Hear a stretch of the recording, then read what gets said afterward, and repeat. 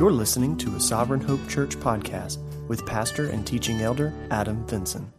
All right, as you're being seated, I want to invite you to turn in your Bibles to John chapter 6. We do have our sermon slides available in our Google Drive folder. You can access that link through our bulletin if you want to, so that you can look at those at a later time or follow along with us this morning.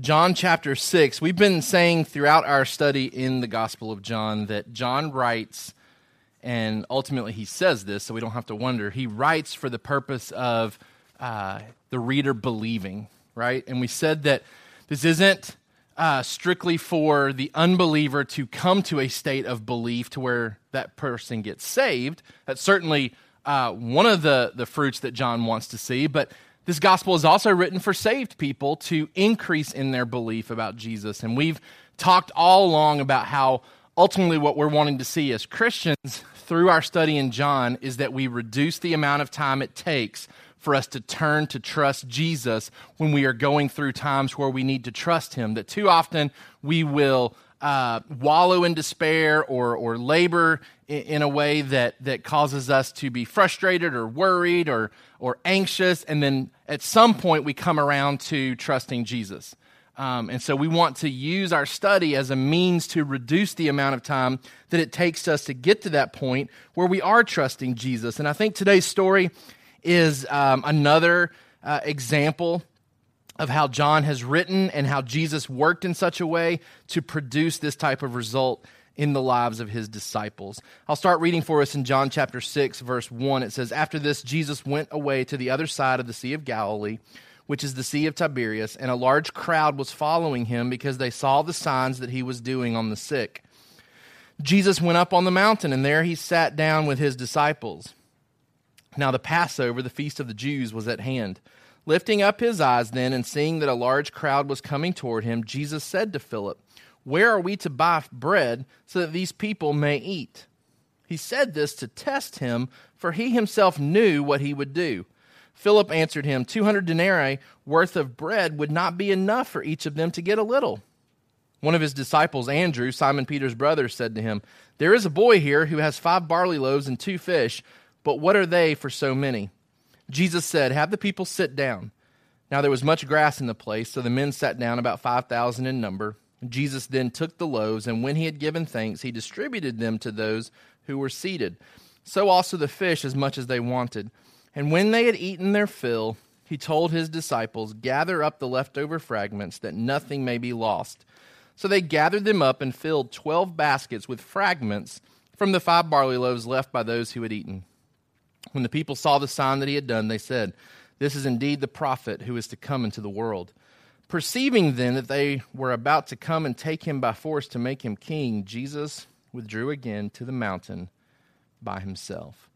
Our summary sentence for today is that Jesus creates intentional opportunities for us to appropriate the knowledge we gain about him into our daily lives, especially by leading us into encounters with earthly problems that require heavenly solutions. Jesus creates intentional opportunities for us to appropriate the knowledge we gain about him into our daily lives, especially by leading us into encounters with earthly problems that require heavenly solutions. For our kids, what we learn about God should change what we do every day. Okay, so ultimately what we're seeing in this passage is that Jesus wants to create intentional opportunities for his followers to have to take the knowledge that has been given to them. So he's been faithfully teaching, he's been faithfully demonstrating, now it's test day. And we see that in the life of Philip. It's test day. Do you know how to take the knowledge that you have gained and seize it and make it yours personally for your daily life? Can you take in theory what has been said about God and use it on a daily basis for what you are encountering? Jesus gives us intentional opportunities as his followers to apply what it is we are learning. It's why we should always be anticipating that whatever we're learning here on a Sunday morning or whatever we're learning in our personal study, we should anticipate that there is going to be opportunities to where God is going to test our faith to see if we are ready to implement the things that we are learning about him. He is not concerned about simply increasing our knowledge or awareness of him mentally. He wants to see that translated outwardly when different opportunities are thrown our way. So he's going to create intentional opportunities. I think this story, Jesus intentionally sets it up the way that he does. All right, and we're going to see that he intentionally creates all the details here so that Philip has a test placed before him. He creates these intentional opportunities so that we have this chance to appropriate, to take the knowledge that we gain about him and make it our own, to implement it into our daily lives. And he does that a lot of times by leading us to encounter earthly problems that require heavenly solutions. And so for our younger kids this morning, I would want them to walk away today understanding that we learn about God. What we learn about God should change what we do every day. The things that we hear in our different lessons, it should shape the way that we make choices and decisions. It should shape the way that we react to circumstances. Okay? As you're continuing to write that down, if you're taking notes, I said earlier, this is the only miracle beyond the resurrection that is to be recorded in all four Gospels.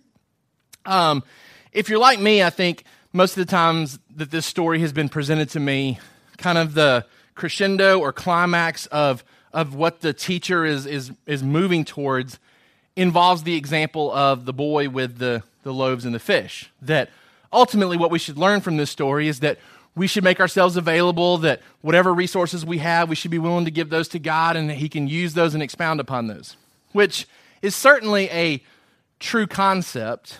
I'm just not sure if that's really the thrust of this story, right? Because hopefully you saw in reading the other three accounts, the boy's not even mentioned in the other three stories, right? Like he was so insignificant to the people who were writing and recounting this, they don't even mention the boy. They don't even mention where the loaves and the fish come from, which makes me wonder, is this boy really this great example of faith or not? We don't really know.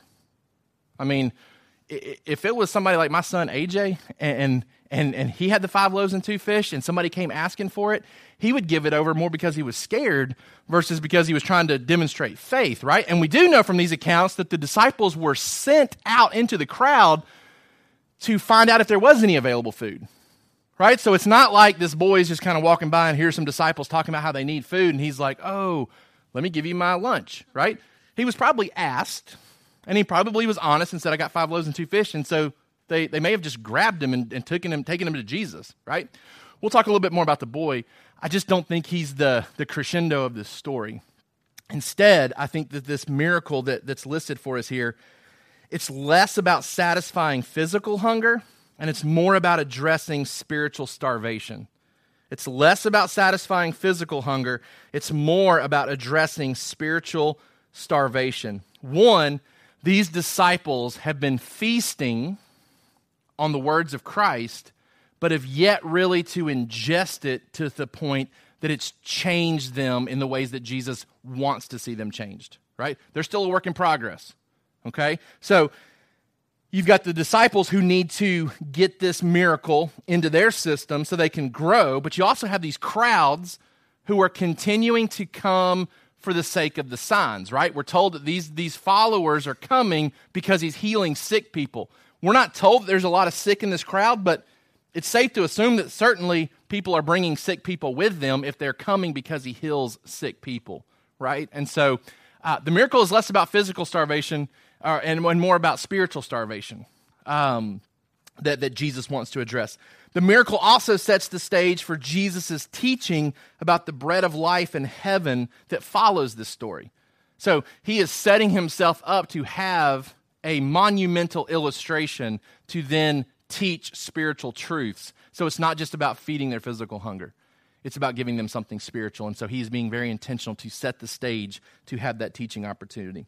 Some people who are critical of miracles and critical of the supernatural will look at this story, read it, and try to explain it away as though this is a great expression of generosity by everybody that was present there. That ultimately, Jesus uses this boy as an example to the crowds and says, look, this boy is willing to share, everybody else that has something should share as well, and it ended up being enough for everybody to eat, and that it's kind of explained away as this great act of generosity, right? So people who are critical of miracles, critical of the supernatural, will take an account like this and try to explain it away as though, yes, everybody got to eat, but it was because everybody decided to share, and that in and of itself, you could call that maybe a miracle because Jesus was able to impact their hearts to do so.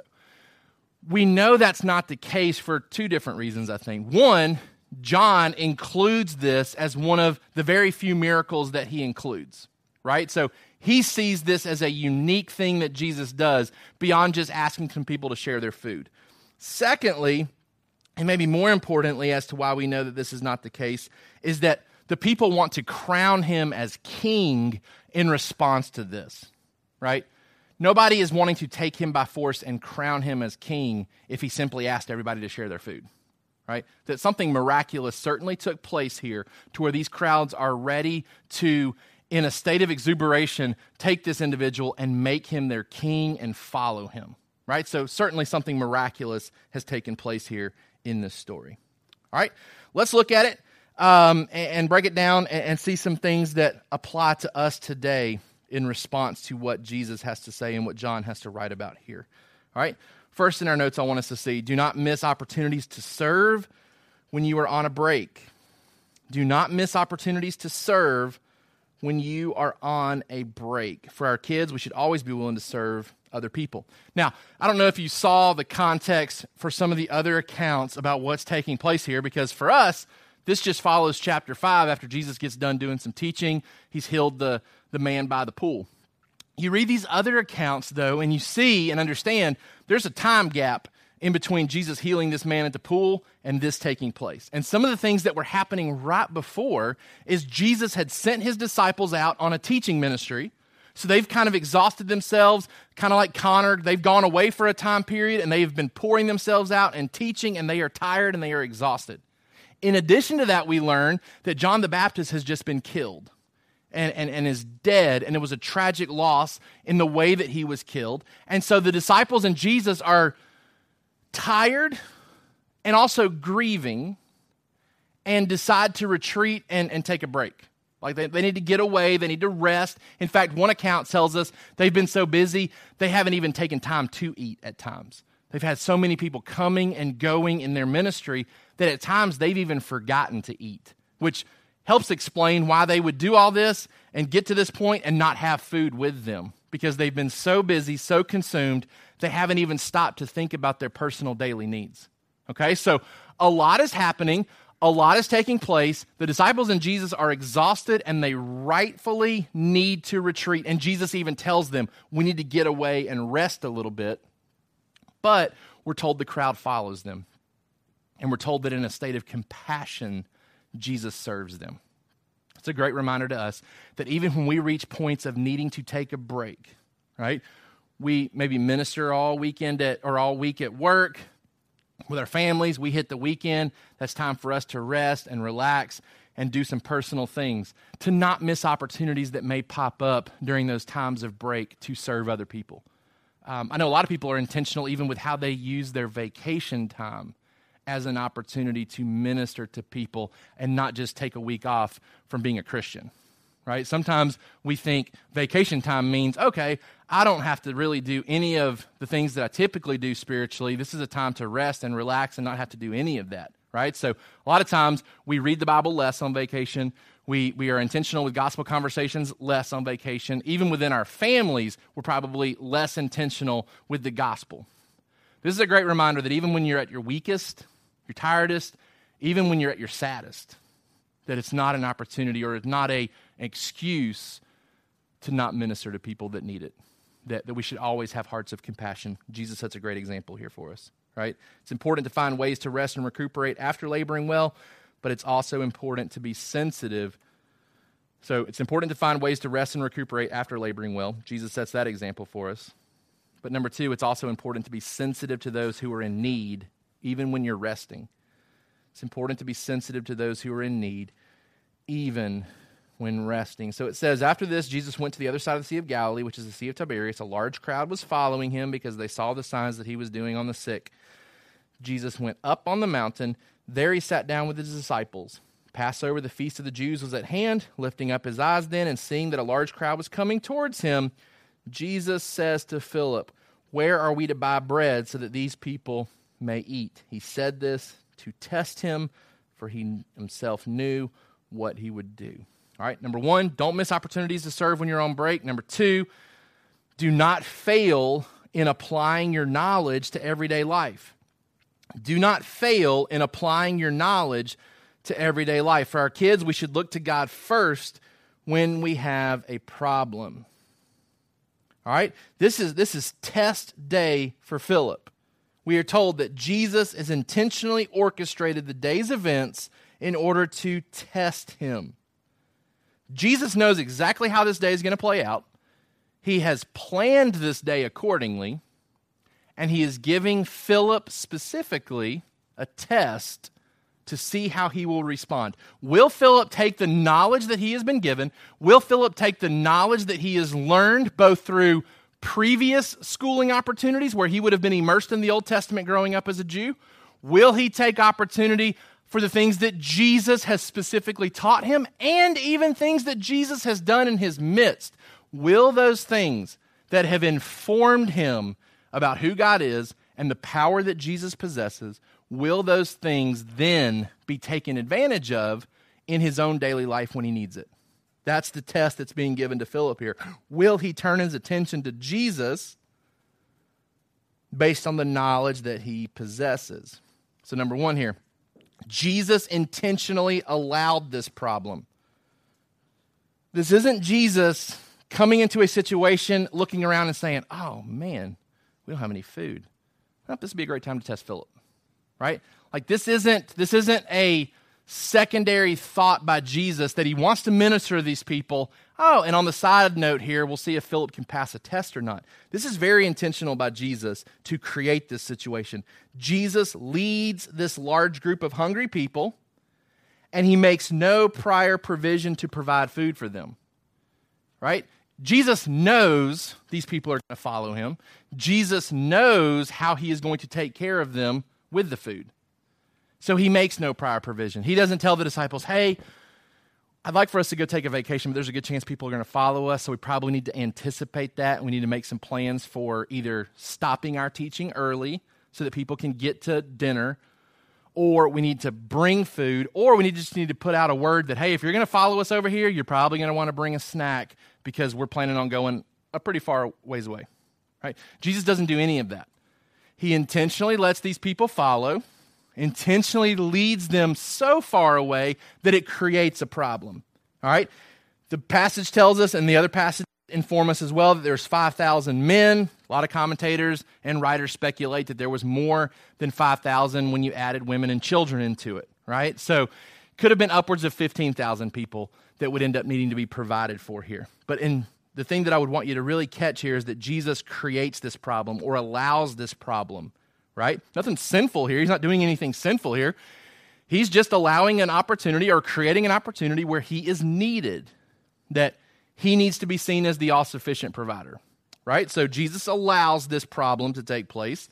Number two, he intentionally magnified the issues of the problem. It's not just that there's a big group of people that are hungry. He intentionally makes it worse. He magnifies the issues. And he starts by making his disciples aware of how big the issue is, right?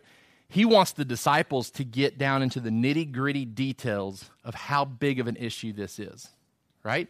So we think and read this passage as though it just happened real quick. Like, oh, everybody's hungry. Oh, we need food. Hey, this boy is standing right here and had 5 loaves and 2 fish. Maybe we can do something with that. And then, boom, everybody just has food and they're eating, right? Like, think about it. 5 to 15,000 people that the disciples are told to tell them to sit down at one point, right? They're supposed to go ask them if they have food, right? This probably played out for a little while. Why? Because Jesus really wants his disciples to grasp the situation because it's going to make the miracle all the more meaningful for them. He intentionally exposes the disciples to the severity of the issue. One, he starts by asking Philip, who is from the area, for information about how to buy food. So why Philip? Well, because Philip's from here. And so Philip's the guy you would want to ask and say, hey, where are the convenience stores? Where are the restaurants? Where are the marketplaces? Where can we get food for these people? Because Jesus is looking around saying, looks to me like there's nowhere to buy food. And Philip kind of confirms that yeah, there's not anywhere to buy food. Then he sends his disciples out, like I said, to find out, does anybody have any food? He wants them to understand the severity of this issue. There's not enough money to purchase the food, even if they had a place to purchase food, right? In several of the gospel accounts, we're told that it would take 200 denarii to buy enough food to even give people a snack, basically, right? This concept of money represents a day's wage, right? So ultimately, Philip's saying, you'd have to take 200 days' worth of work to buy enough food to provide for these people. And even then, we're talking about a little bag of Teddy Grahams. I mean, we're not talking about here's a meal that you can count as dinner. This is what you get on an airplane to kind of hold you over until you get to the food court, right? He said, at best, if we had 200 days labor, we could buy everybody a snack. So that gives us an idea of how many people we're talking about and even the cost, and the disciples are saying, we don't even have that. I mean, think about, and maybe you don't know, but if you know your daily wage, think about how much money you would be on the hook for if you had 200 days worth of wages that you had to pay to buy everybody dinner. So Philip's kind of looking at it and saying, there's not really an answer here. There's nowhere to buy food. But on top of that, even if we had food, we can't afford it. Like it's so astronomical, the cost of what we're talking about here, there's really no way to provide food for these people. Not enough money to purchase the food, not a place to purchase the food even if they had the money. And then once they're sent out to find food, from their assessment, there's not enough food on hand to even share with everyone. So the human rationale is the problem is insurmountable. It's too costly and not even available for this situation. I don't know if you ever find yourself in these type of situations where the human rationale doesn't make sense and the calculator doesn't make sense. And when you sit down and you assess the situation, it just doesn't make sense.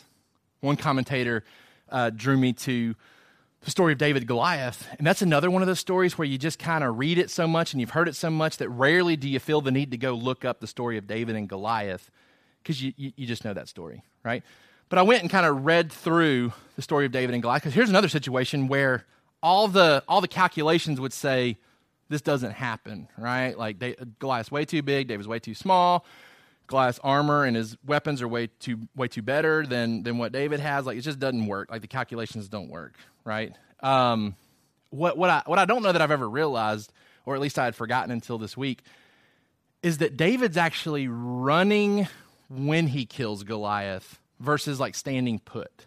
Like in my picture, Goliath's kind of coming and he's the arrogant, confident one, and David's just kind of sitting back waiting with his sling, and then he hits him with the rock.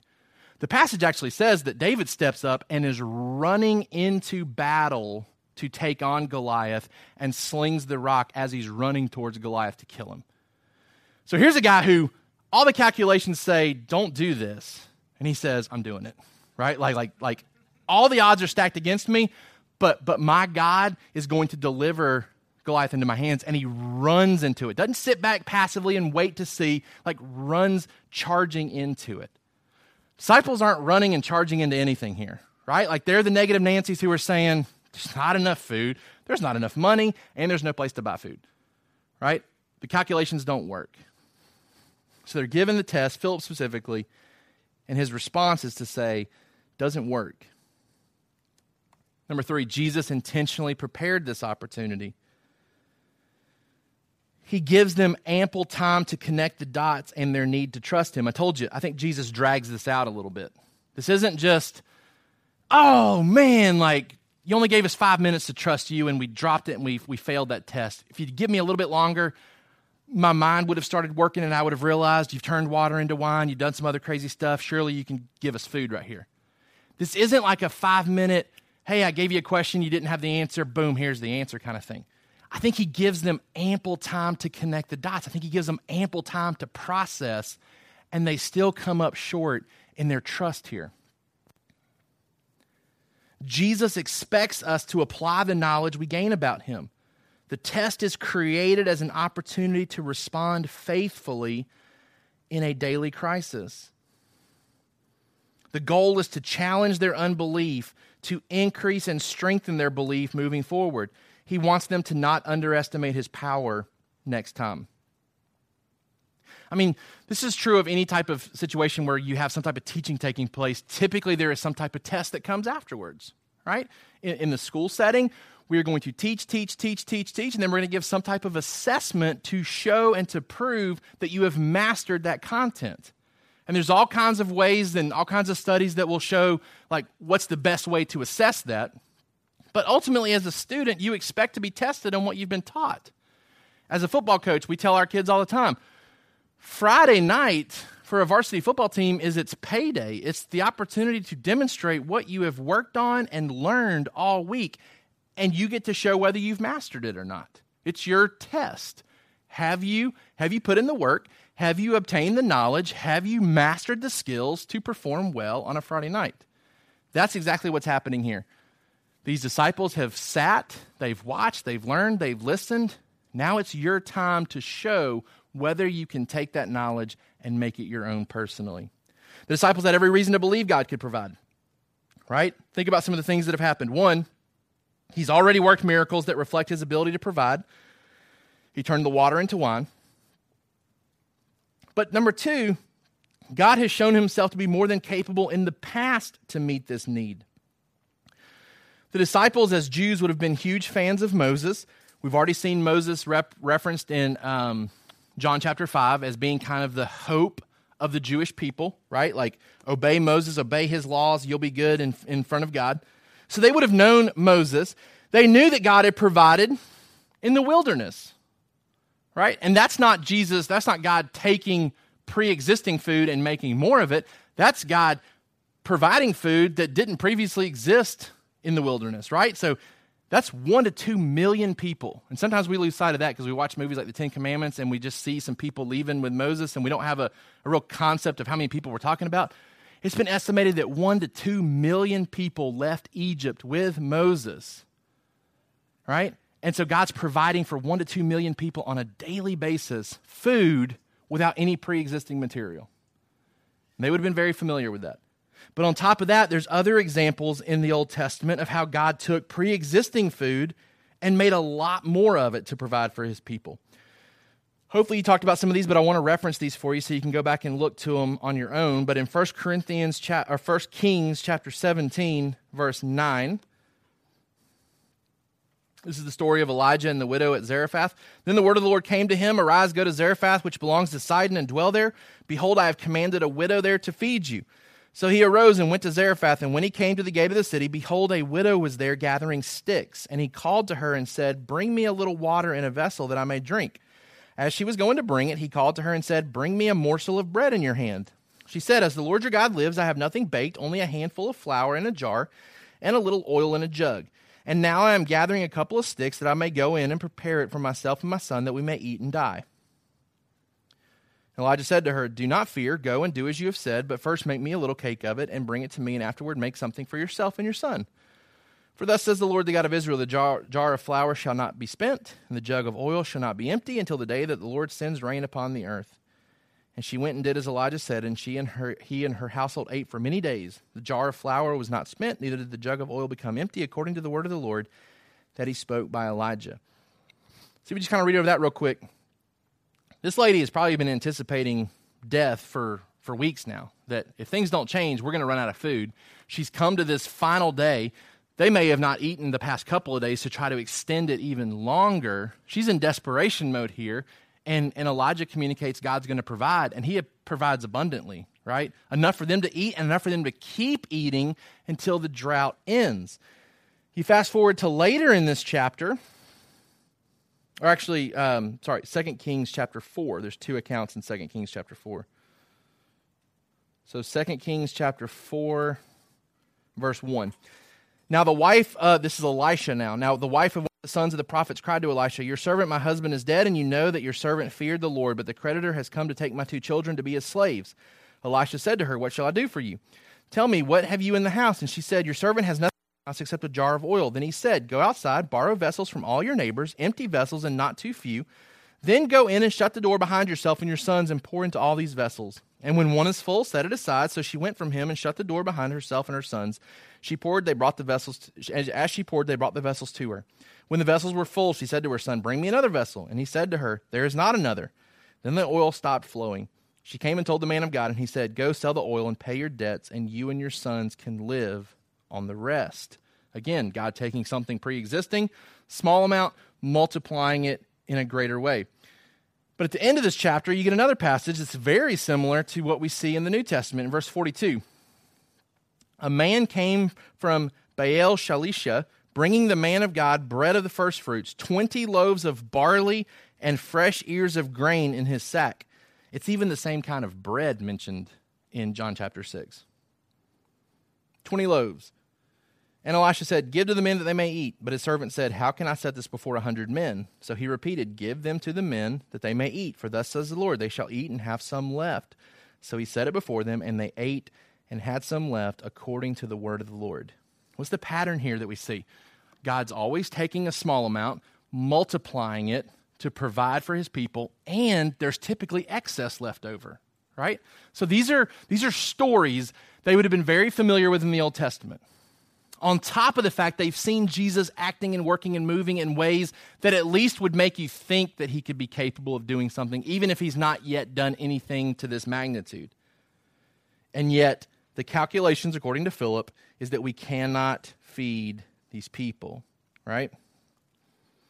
But Jesus intentionally prepared this opportunity, gave them enough knowledge to respond in a faithful way because of his past faithfulness. Right? So a quote that we've used in the past from John Piper, confidence in someone's future reliability is grounded in a history of past faithfulness. So how do I know that somebody's going to be reliable in the future? Well, I just look to their past to see if they've been faithful. Right? If they haven't been faithful in the past, they're probably not going to be faithful in the future. If I have an employee that typically shows up late to work, I'm less likely to ask them to do something first thing in the morning tomorrow because I'm not sure if they'll be there on time to even do it, right? But if I have somebody that I know spot on every day, they are there on time, hey, I need somebody to do something tomorrow, I'm going to ask that person because, man, their past faithfulness makes me believe that tomorrow I can rely upon them, right? So why do we read the Old Testament if the book of Hebrews kind of tells us, hey, we've moved into a new covenant? A lot of the things in the Old Testament we don't do anymore because that's the old covenant. So why even read it? Why even study it? Why even use it? Because it's chock full of past faithfulness of God that we can lean upon in the present and into the future. Why do we trust God with our future? Because he's been faithful every single time in the past, right? So we need to immerse ourselves in God's past faithfulness so that it translates into present trust. So you struggle to trust God in your present circumstances, then you probably need to spend some time studying the Old Testament to see God's time and time again faithfulness to his people. It will increase your trust in the present day. We have knowledge of God. We see him working around us, but do we allow that to carry over into our life's experiences? The disciples had knowledge of God. They saw him working and doing miracles. They weren't allowing it to carry over into their personal experience. Here's what one commentator said, and I love the way that he says this. There is nothing that God has done in the life of any other Christian at any period of history that he's not able to do in yours if it's his plan for your life. There's nothing that God has done in the life of any other Christian at any period of history that he's not able to do in yours if it's his plan for your life. Doesn't guarantee that God will always do it, but it certainly guarantees that he's capable of doing it if it fits within his plans and purposes, which we've been talking about in the Gospel of John as well. Number 4, Jesus intentionally planned a response. So he plans the problem, he magnifies the issues, he prepares the opportunity by equipping his disciples to have exactly what they need to respond faithfully. They just don't. And then Jesus intentionally plans a response. We're told in this passage, he knew exactly what he was going to do. But he asked Philip the question to test him. Philip answered him, 200 denarii worth of bread would not be enough for each of them to get a little. One of his disciples, Andrew, Simon Peter's brother, said to him, there's a boy here who has 5 barley loaves and 2 fish, but what are they for so many? Jesus said, "Have the people sit down." Now there was much grass in the place, so the men sat down, and about 5,000 in number. Jesus then took the loaves, and when he had given thanks, he distributed them to those who were seated, so also the fish, as much as they wanted. Now, does Jesus distribute this personally to every single person? Not according to the other accounts, right? According to the other accounts, he does it through the disciples, and he makes the disciples go and do it. Another teaching opportunity, right? Put your hands on the loaves and the fish and continue to see that your hands don't run empty as you pass these things out. There's no contradiction here, right? Because you could say last week that I passed some things out to you for Application Sunday. But I did that through Adam McLeod and Topi, I think, right? So Jesus distributes it. He just chooses to use his disciples. John just doesn't include that detail. But Jesus uses his disciples to get their hands dirty to make sure that they remember his provision here. He responds to exceed the best human solutions, right? The disciples were just trying to figure out how to get the bag of Teddy Grahams to the kids, to the people, right? Like, we're just looking for a snack right now. Like, we're just looking for some crackers right now. But the passage, Jesus exceeds those expectations, right? Fills them up on a buffet. Fills them up on a buffet. Some of us went to Whitewater last week and got the surprise of our life when we walked into this restaurant and found out that it wasn't just order a meal, it was buffet day, right? And it was all you could eat catfish nugget day, right? Exceeded my expectations. I had zero expectations about being filled with catfish going into this restaurant. On top of that, all the sides were unlimited as well, right? I definitely ate my fill last Saturday. Jesus says, I'm not just interested in giving you a little bit to hold you over. I'm going to exceed your expectations, which is exactly what Ephesians 3:20 tells us, right? That he gives us far more than we could ask or think. Like, even in our best case scenario plans, Jesus is like, I got something better than that for you. The leftovers there or afterwards is another nod to the fact that he exceeded these expectations. He models thanksgiving prior to provision through prayer. Think about it. He doesn't pray and bless it after he's multiplied it. He's, all right, everybody, let's get together. Let's pray for the food that we're about to eat. Everybody's looking around going, what food? Like, the disciples are like, really, what food? Like, we don't have any food really to even pray over. Jesus is another example of what we've talked about. We want to believe and trust God before he actually does it.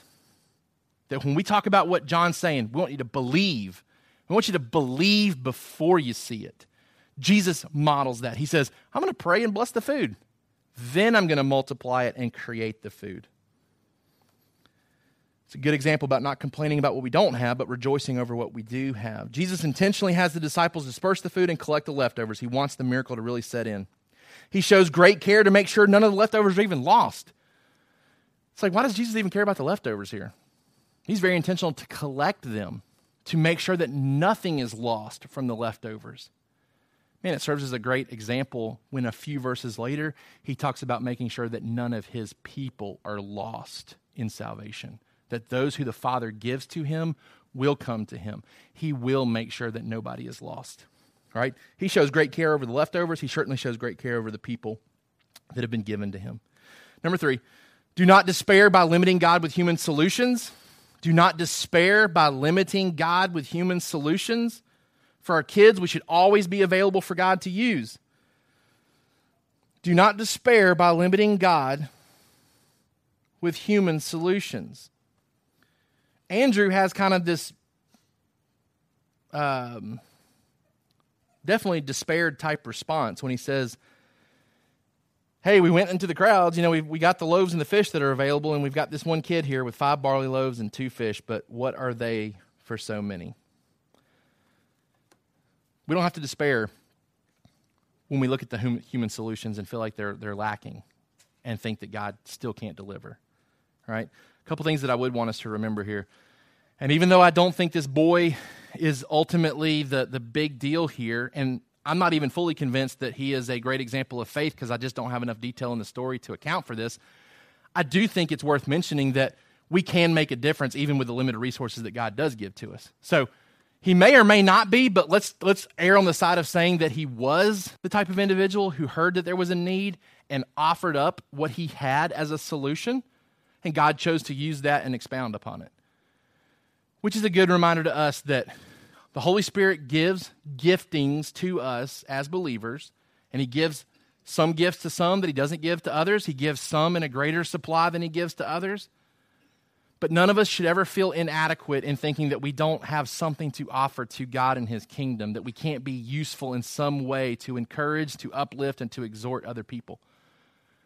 Even within this local church right here, right? Like we try to create as many opportunities as we can for you to exhort and encourage each other, whether that's through discussion groups on a Sunday morning so that you have an opportunity to participate in the service, whether that's through C groups where you have a chance to come and share what it is you are learning in the Sunday sermon personally and how that's translating to your life, whether that's through our accountability groups where you are encouraging and holding each other faithful to hold fast to God's word.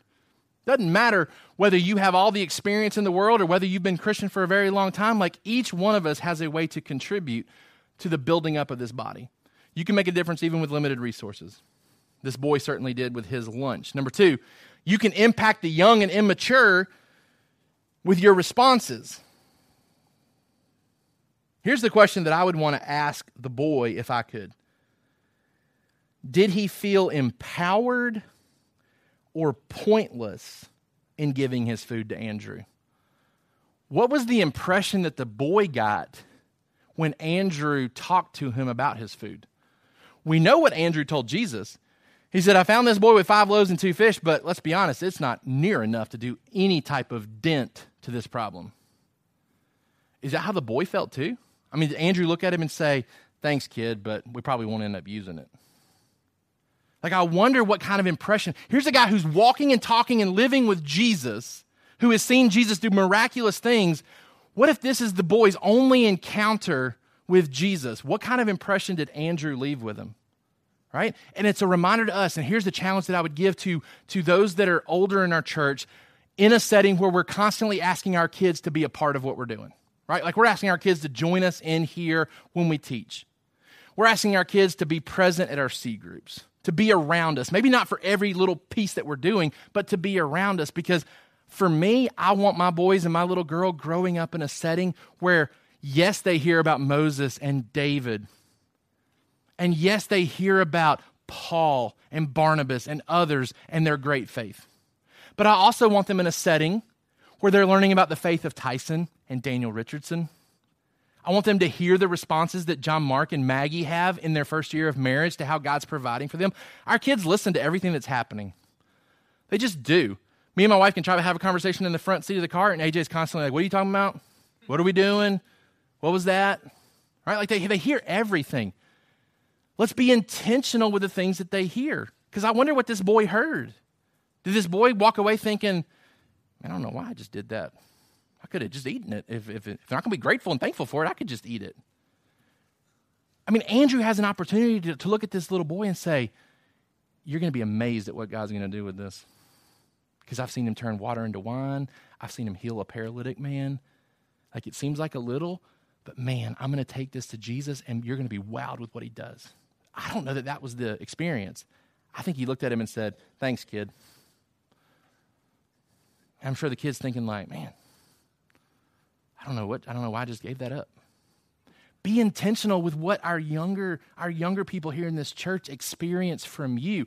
You're all going to have testing opportunities where your faith is going to be challenged, and I guarantee you, if not more than one, at least one kid is going to be around multiple times to see and witness your response. It's a good reminder to our dads on Father's Day to lead our families in a way where our kids are seeing a better experience than what this kid may have had with Andrew. Number 3, you can always look for human solutions after anticipating God's provisions. I wonder if praying for God's provision prior to looking for human solutions would have led to a different response when loaves and fish were found. See, they're not thinking about what Jesus can do with 5 loaves and 2 fish. They're going and looking for the human solution first, and when there is no human solution to their liking, they kind of throw their hands up and say, I guess now God's going to have to do something. Imagine what Andrew's response may have been if the disciples had come together and said, okay, we know Jesus can do this on his own. He's asked us to go find something for him to work with. Let's pray about this, or let's at least anticipate that if we find anything, Jesus can do far more with it. How often do we not approach problems like that for ourselves, right? Like we're given some type of problem that has to be resolved. Maybe that's at work. Maybe that's within our family. Maybe it's a circumstance. Once we've exhausted all of the human solutions, then we typically sit down and pray and say, God, can you help me here? Like I've tried everything. I've attempted everything. Nothing has worked. Looks like you're going to have to come through first.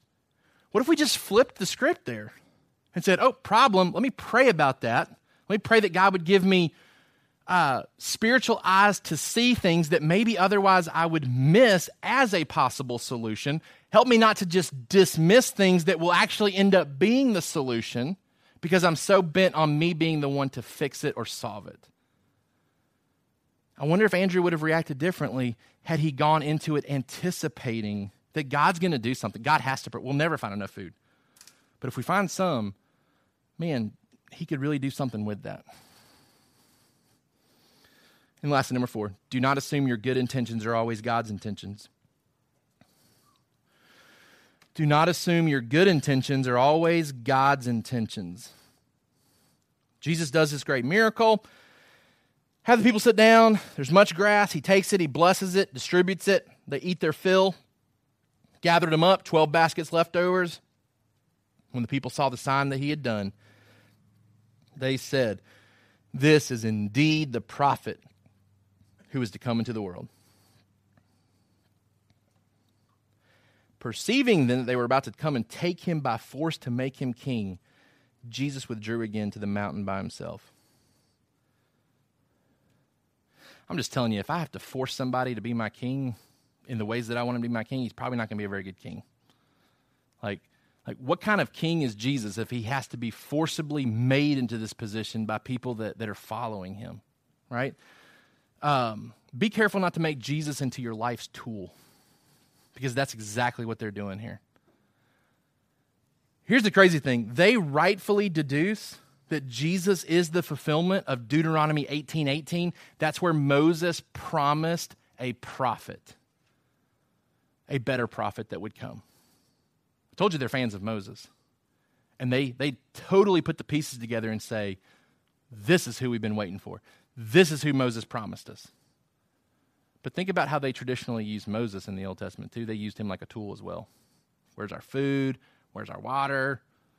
Where's our promised land? Right? Like, there's not a whole lot of deep interest in Moses. It's, when are you going to give something to us? Like you're supposed to give us these things.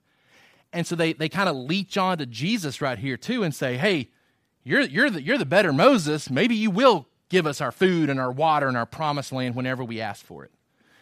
These guys aren't interested in being set free from sin. They're interested in being set free from Rome. This crowd is responding to signs, but they're more interested in being set free from Rome than from sin. He's appealing only as much as he is capable of giving them the life they desire. And their allegiance will shift when he fails to do so. It's exactly what Job was accused of in Job chapter 1 with Satan, right? Satan comes and says, the only reason Job likes you is because you give him the things that he wants. You take all those things away and he won't like you anymore and he won't be allegiant to you and he'll leave you, right? These guys would have failed that test. This crowd would have failed that test. If you had wreaked havoc on their next week, they would have abandoned Jesus. In fact, they abandoned him as soon as he just has a teaching session with them here in a minute. It says, many of his disciples left him and never walked with him again. His teaching was hard, right? As soon as he doesn't function like a tool and does what he wants, what they want him to do, well, then he's no use for them anymore, all right? Job 1:20-21, he's worshiping God on his absolute worst day in life, all right? Circumstances shift, but his allegiance does not. Be careful not to make Jesus into your life's tool. Don't just show allegiance to him when he's doing the things that you want him to do. Number 2, be willing to pause when your actions feel forced. Be willing to pause when your actions feel forced. They're ready to take him away by force to be their king. They're ready to work against Jesus' plans in order to fulfill theirs. And let's not think that we're always exempt from that either. We need to pause and make sure that God's intentions are being carried out and not just ours. And not try to force our intentions when God is clearly trying to redirect us in a different direction or situation. Be willing to ask if God may be moving in a different way than you anticipated. It would have felt very right if you were in that crowd. You've been waiting to be released from Rome. Rome is evil. Rome doesn't like Yahweh. Rome doesn't appreciate the God of the Old Testament. It would have felt very right to try to get Jesus into a position to eradicate Rome and put us back on track where we should be. There wouldn't have been anything evil about that. It wouldn't have felt evil, right? But if they had just paused for a minute to realize we're having to force this, what kind of a king do we have to force to carry out the right thing? The best king would be the one leading the charge, not being forced to do it. 2 truths that I want you to remember. Number 1, we can trust God daily to provide for both our physical and our spiritual needs with anticipated intentional plans. He's going to take care of us physically and spiritually. And we can trust that he's going to do it by anticipating how we intentionally need to be provided for. And then number 2, we will always be confronted with problems that are too big for human solutions but are never too big for Jesus' power. Always be confronted with problems that are too big for human solutions, but are never too big for Jesus' power. Takes care of us both physically and spiritually, and he plans ways to do that. So going back to our summary sentence, he's going to create intentional opportunities this week. I guarantee you this week, if not everybody, a lot of us are going to encounter opportunities to appropriate the knowledge that we have gained about him into our daily lives. At least some of us, I'm sure, will encounter earthly problems this week that are going to require heavenly solutions. So if test day comes this week, will we pass or fail? Will we take the knowledge that we have that God can provide? He can overcome limited human solutions to keep his promises. Will we trust him when those situations are faced by us?